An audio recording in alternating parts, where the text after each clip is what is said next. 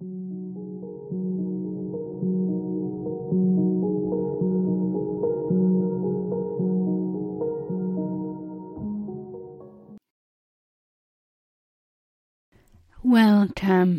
to Imaginarium, an alternate history of art, a podcast where we delve into the most obscure parts of art history.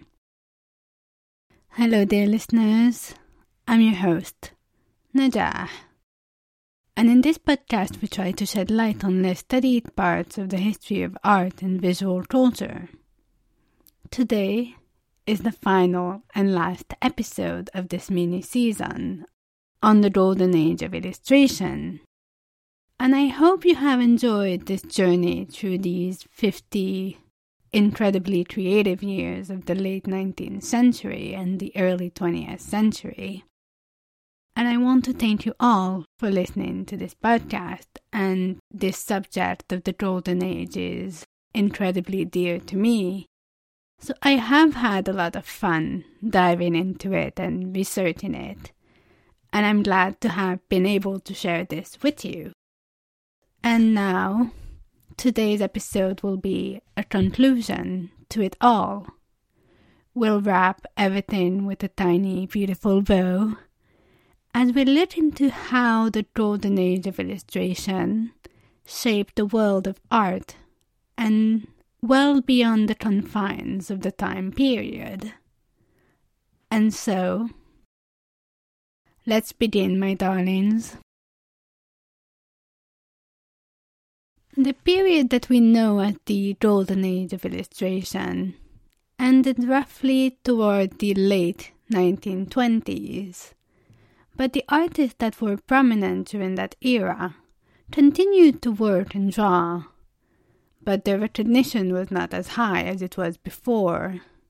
First of all, there were new trends and new illustrators and new artists, from G.C. Leyendecker, who was one of the first to usher a whole new style of illustration that ultimately gave way to the mid-century style. The favorite visual aesthetic in the late 19th century and the Edwardian era was no longer favored. The world has changed, and the world of art was extremely different from how it had been previously. After all, the 1920s were the beginning of a whole new medium, starting to get the spotlight above all else. Welcome to Hollywood. And while illustrators were still incredibly important and will always continue to be no matter what people try to do, during the 1920s and the 1930s, the world of visual art was undergoing rapid change. And a lot of artists got new careers in the world of cinema, as concept artists or even as art directors, and were being hired by these new, fresh studios who were starting out in Los Angeles. And during the 1930s, the first steps of animation were also being made. Indeed, it would only be a few years later, during the 1930s, that the first feature-length animation movie was created, Snow White and the Seven Dwarfs, in 1937.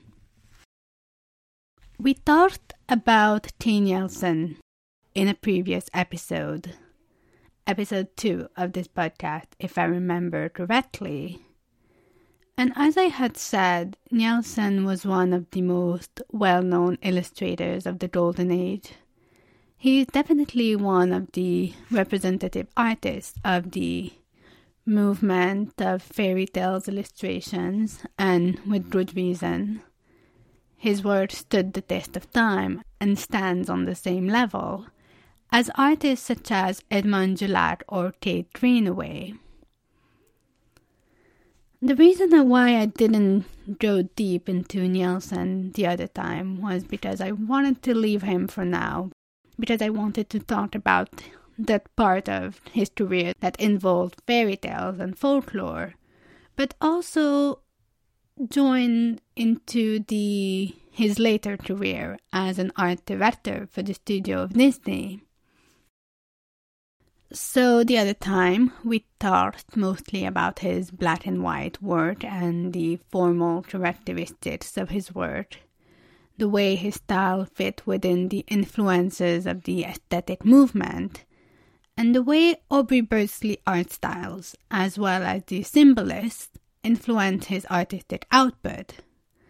But it is finally time to dig more into his body of work, specifically into the role of fairy tales in his work, which would really end up being the emblematic work of his long career.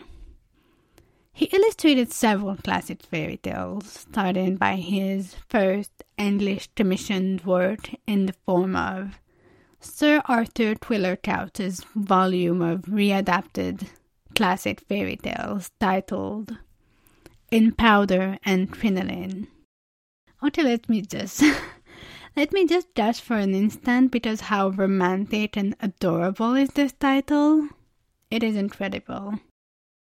And so are the illustrations. They truly are so marvelous. My two favorite illustrations from this compilation come from The Tale of the 12 Dancing Princesses. One where the 12 princesses are walking across the woods in their extremely elaborate dresses, and another one of a princess dancing with a handsome man wearing all black. I think Nielsen has a strong talent in portraying very vivid and highly stylized, larger-than-life characters. They don't seem realistic, but they do seem magical and otherworldly. He portrays queens and cursed princes, mysterious adventurers and magical beings.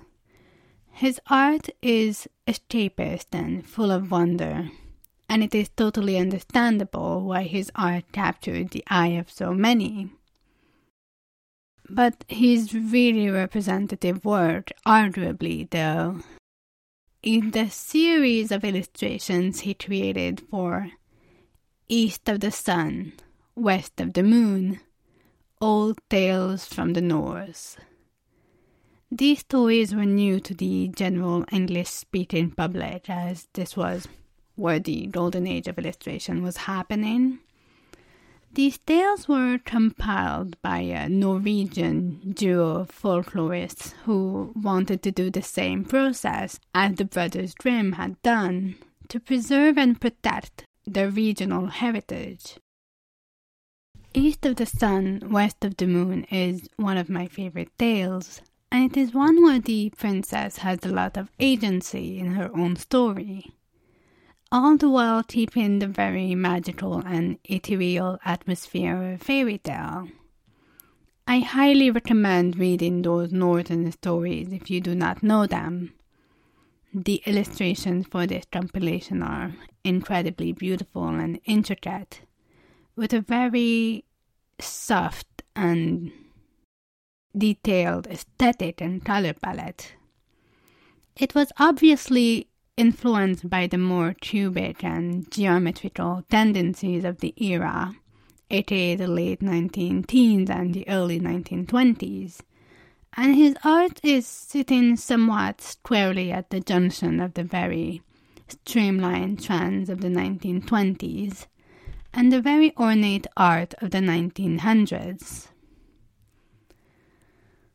The Tales of the North are an example of how there was a desire not only for the fairy tales and folk tales that were familiar, but also to expand with foreign tales that were new and quote-unquote exotic, even if they were still very much a part of the, once again, quote-unquote Western world. They still held that aura of foreignness and newness that was very much appealing to the general public. The movement of the Golden Age of illustration in itself is one that was fairly contained to the Western world, even though the tales from foreign countries were imported. such as Arabic, African, or Chinese styles, just to name a few. But these were still very much illustrated by Western artists, so even though the traditional stories were told, there wasn't any opportunity given to artists from these cultural backgrounds to illustrate their own stories. But also, it was the late 19th century and we were still thinking that colonialism was like a good thing. So, The further east that the Golden Age went was Russia with Ivan Bilibin. Ivan Bilibin is probably the most well-known and recognized illustrators of the Golden Age of illustration, with his beautiful art of the Russian tales, as well as taking part in the design and conception of ballets and operas. His art is magnificent, truly, and even though he is mostly known for his Russian tales illustrations, which are incredibly intricate works of art that blend magic, the supernatural, and traditional Russian motifs, his character often wear traditional Russian outfits and clothing, and one of the distinct particularities of Bilibin's work is the amount of patterns and repetitions, as well as the ornaments that frame the art. The frame is so highly worked on that it is almost a work of art in itself. His work is incredibly colorful and vibrant and uses mostly flat washes of color and doesn't hesitate to use extremely saturated color palette. With Bilibin's work, there seems to be a desire to capture the essence of the Russian culture on paper. And this is what Nielsen was doing as well with his illustrations for the Northern Stories. K. Nielsen was mostly active during the later years of the Golden Age, and I find it extremely amazing how his art, and just generally speaking, each artist of the Golden Age has such an incredibly unique and distinguishable art style, no matter this very similar artistic and historical references and influences. I can always recognize Nielsen's art when I see it, and I think it is a mark of his absolute talent. He got hired by the studios of Disney in 1936, mostly to work on a specific sequence in Fantasia. He also created some concept art for Disney for movies such as The Little Mermaid as early as the 1950s. He did not work for the studios for a long time, and after the Second World War happened, he did fell a bit on harder times financially, because his art was no longer fashionable for the era. The world had moved on. The mid-century aesthetic was painterly, either to the styles of the Pulp Fiction book covers, a la Robert Guinness, or to the wholesome Americana aesthetic of Norman Rockwell, for example. I just think it is extremely unfortunate how sometimes certain art styles and aesthetics fall out of favor. It is sadly how it goes with fashions and trends, and I think even more so before the advent of social media, where trends were generally more uniform and standardized. I think we're at a time while I think there's still some general trends, even though I wouldn't be able to tell you what those trends are. But we're not quite as governed by them as we used to be. And while K. Nielsen's career ended in the shadows, his work is being rediscovered and rethought about in the past years with reprintings of his illustrations and exhibits dedicated to his work. Of course, it is impossible to talk about fairy tales and how they exist, both on a visual and cultural aspect in the post-Golden Age era, without talking about the animation studio that took inspiration from those stories and brought them to a whole new public and medium in the early 20th century. Disney Studios. In the early years of Disney animated movies, there was a huge desire of wanting to legitimize the art form of animation, as it was the first foray into making feature films only using animation. It was not something that was considered like a safe or solid venture, so there was a lot riding on this first feature. When it came to the visual conception of the early movies of the studio, a lot of artistic references from European sources were taken, and Disney, the man, not the corporation, even though at this point is there really a distinction to be made between the two of them, wanted this endeavor to be taken seriously by the public and by Hollywood, and hired several established artists and illustrators as art directors and concept artists. This brought an air of credibility associated with the use of European art, but also of European artists, which is something that has lasted throughout the years, especially with the animated adaptation of those typically European tales. The Golden Age of illustration was a hugely important source of inspiration for the studio, as well as the movements of Art Nouveau and Art Deco that we have discussed earlier in this mini-season. Just to show the very deep influences this movement have had on culture, even if we are not necessarily aware of it and it is not immediately obvious. A lot of the art that was influencing the artists was the art of the Romantics, which felt somehow appropriate to the subject of the story.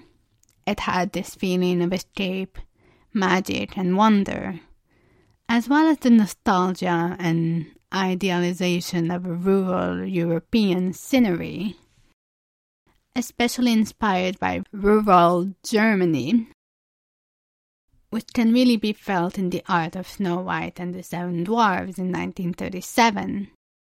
This early vibe of a very nostalgic and cozy atmosphere, as Robin Allen says it in his essay, Disney's European Sources. It's a way of using realism to promote nostalgia for a romanticized past. The early movies were full of layered visual references. It was a mixture of a scholarly artistic culture, as well as a lot of training for the in-house artists by giving them access to the books that were needed to achieve the art they wanted. For example, an inspiration was taken directly from a Ludwig Richter illustration in which the young prince meets the princesses, who is wearing a tailored dress. From the vine-covered tower to the outfits of the prince, a lot of elements were taken from specific art pieces, like this one by this German artist of the Golden Age, and ended up almost directly into the movies. When it comes to the visual identity of these eponymous fairy tales, Disney created a whole new image of the fairy tale universe that will definitely shape the way we imagine fairy tales visually to this day. It is the new blueprint of art when it comes to fairy tales. The blue, red, and yellow dress of Snow White, the silver gown of Cinderella, and the red hair of Ariel. Those details are so ingrained in the popular culture, and it still influences the way we imagine those fairy tales, but also how we reimagine them.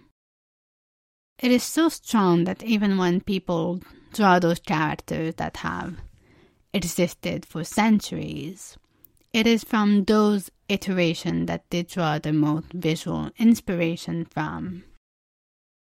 They are now the main way we even think about these characters, just to show how much they have truly overtaken the general perception of fairy tales and folklore.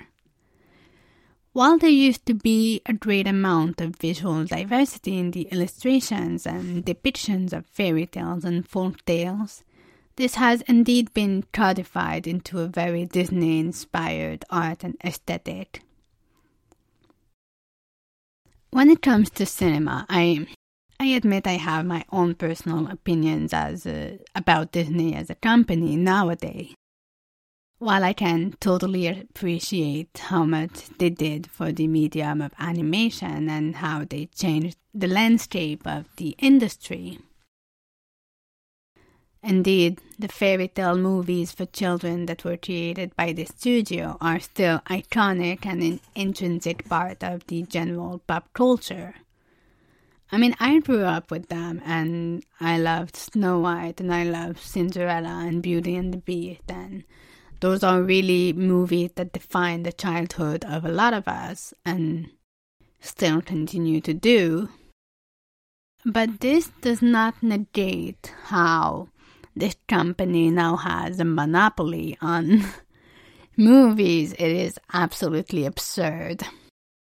It is absolutely absurd to think about, and the art of cinema has been commodified to a sort of mass-produced way of making movies. Just churn it out, remakes and reboots and sequels and prequels and remakes again and one after the other, and really only banking on the attraction of nostalgia to make people watch. And you know what? No matter how I feel about it, I guess it works. And since it works, they will continue to do it because it is the easiest path in the end instead of, making art. But yeah. And I just love movies and I just love art, and I just really wish we'd have more care put into making movies. And I think having the MCU and the Disney movies just drowning out the cultural landscape in cinema has been very detrimental. Anyway, this was my rant. And this is not to say that cinema is totally dead or anything of the sort. I mean, just yesterday my friend texted me that I absolutely have to watch the movie Everything Everywhere All at Once. Apparently it's a masterpiece of cinema, and I'm incredibly excited because of how new and fresh it seems to be. And there's still hope, and there's still artists, and there's still cinema, but there's just that monopoly, and it's not good. It's not good. Anyway, rant over. I'm so sorry, guys. I just get hyped in this subject. I love movies and I love art, and I'm tired of seeing money and executive decisions really being the end-all, be-all of it. And, just bring back good movies. That's all I'm asking. Let's go back to the world of illustrations and fairy tales and the world of enchantment and post the golden age of illustration and post the early stage of Disney animated movies. But you know what? No matter what, those old illustrations of the Golden Age had a huge visual impact on the artists who came after them.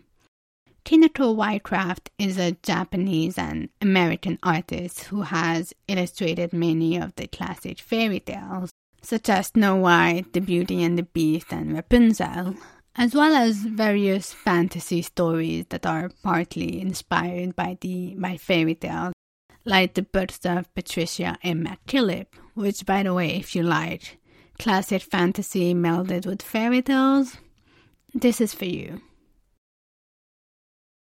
Tina-True Whitecraft puts her own spin on things. Her art is golden and warm and truly magnificent.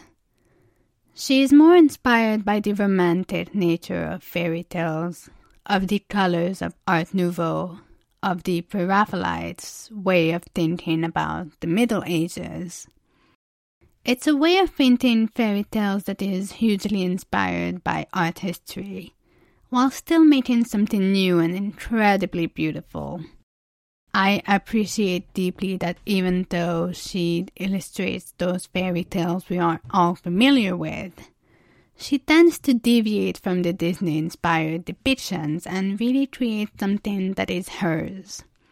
The art she creates often uses a golden color palette as if she spun the sun out of her pencil.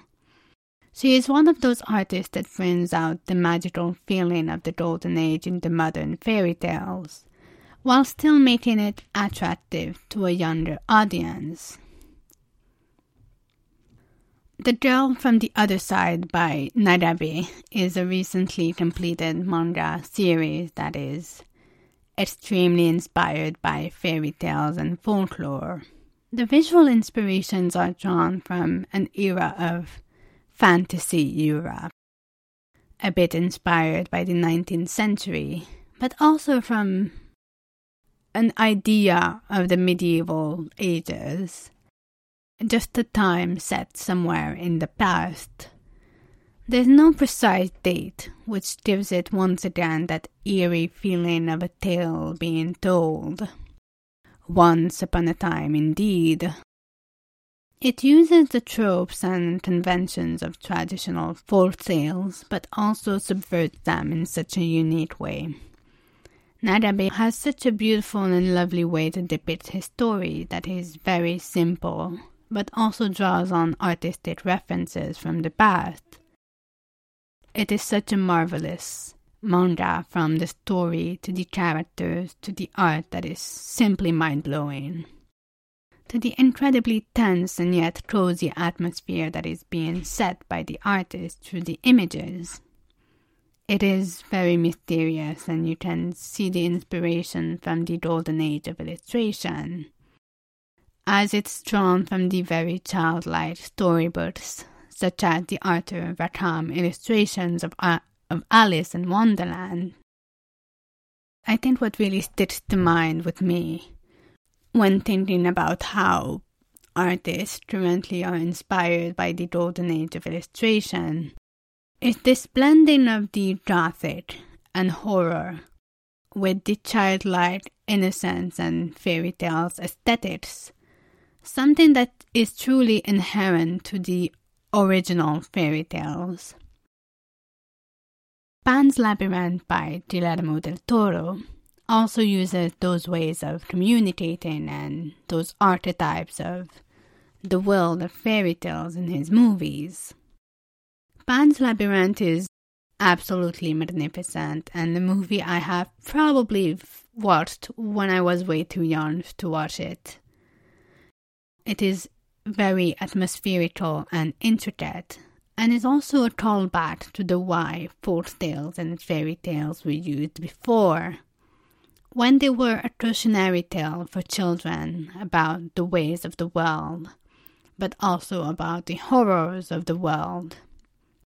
There is a fine line between horror and wonder, and Del Toro treads it finely in Pan's Labyrinth. The book Pan's Labyrinth, Inside the Creation of a Modern Fairy Tale, acknowledges this inspiration and goes very much in depth in both the literary and cinematic and visual inspirations that helped him create the production design for this movie. For Del Toro, horror and monsters are an essential part of fairy tales, and as he says it,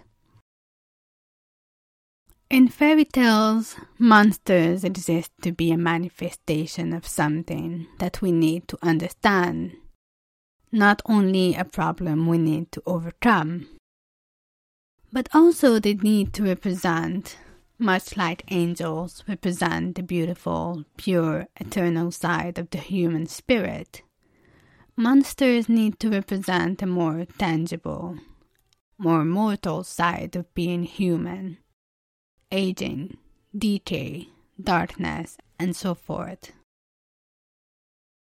So for Del Toro, portraying fairy tales within the horror genre works as par for the course. And the golden age of illustration, of course, is a prominent influence on the way Pan's Labyrinth ultimately was treated artistically, because of the references to classical fairy tale stories on a visual level. The era of the Golden Age is one that was extremely rich in art, magic, and wonder, from child-friendly tales and delightful storybooks for little children, to the dark and gothic illustration that accompanied Edgar Allan Poe's stories and the illustrations of Dracula in 1897.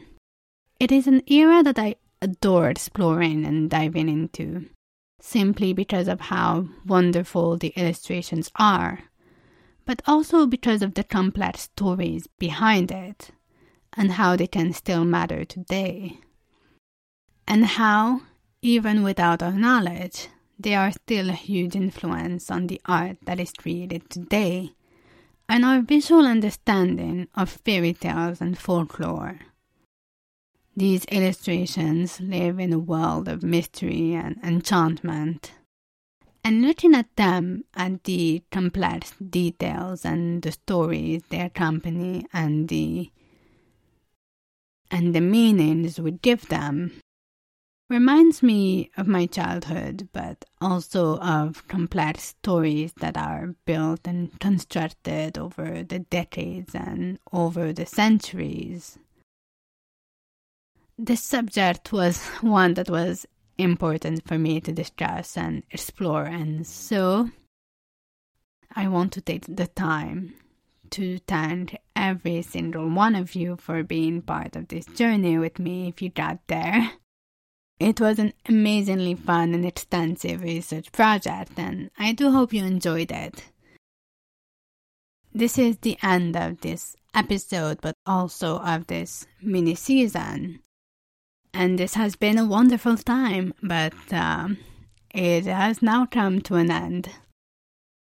I will take a break for a few months after this episode, just to figure out what next season will be, and to give myself the time to write it. I do have a few ideas for the next season, from subjects such as Mohammed Rassim, the Algerian ornamentalist art, or the depictions of Ophelia in art and illustration, and there's a lot of stuff to research, as well as the topic of forgeries in art. And so hopefully I will be back as soon as I can, but for now, it is time for me to leave you here. So as always, all the relevant images will be on our social platforms at Imaginarium_pod on Instagram as well as on Twitter. This podcast was written, narrated, and produced by yours truly, Najah. I want to take this opportunity to thank my patrons, Meili, Vilya Sala, Johnny Cappuccino Yan, Jar, Sam Hurst, Jenny, Jamison Red, as well as Natalie. Thank you so much for making the work I do with this podcast possible. Today's recommendation of the day is Faster and Faster to Nowhere by Donna Summer. I'm just in a very distro mood lately. On this, I wish you all a very lovely day, evening, or night, and I hope to see you again very, very soon.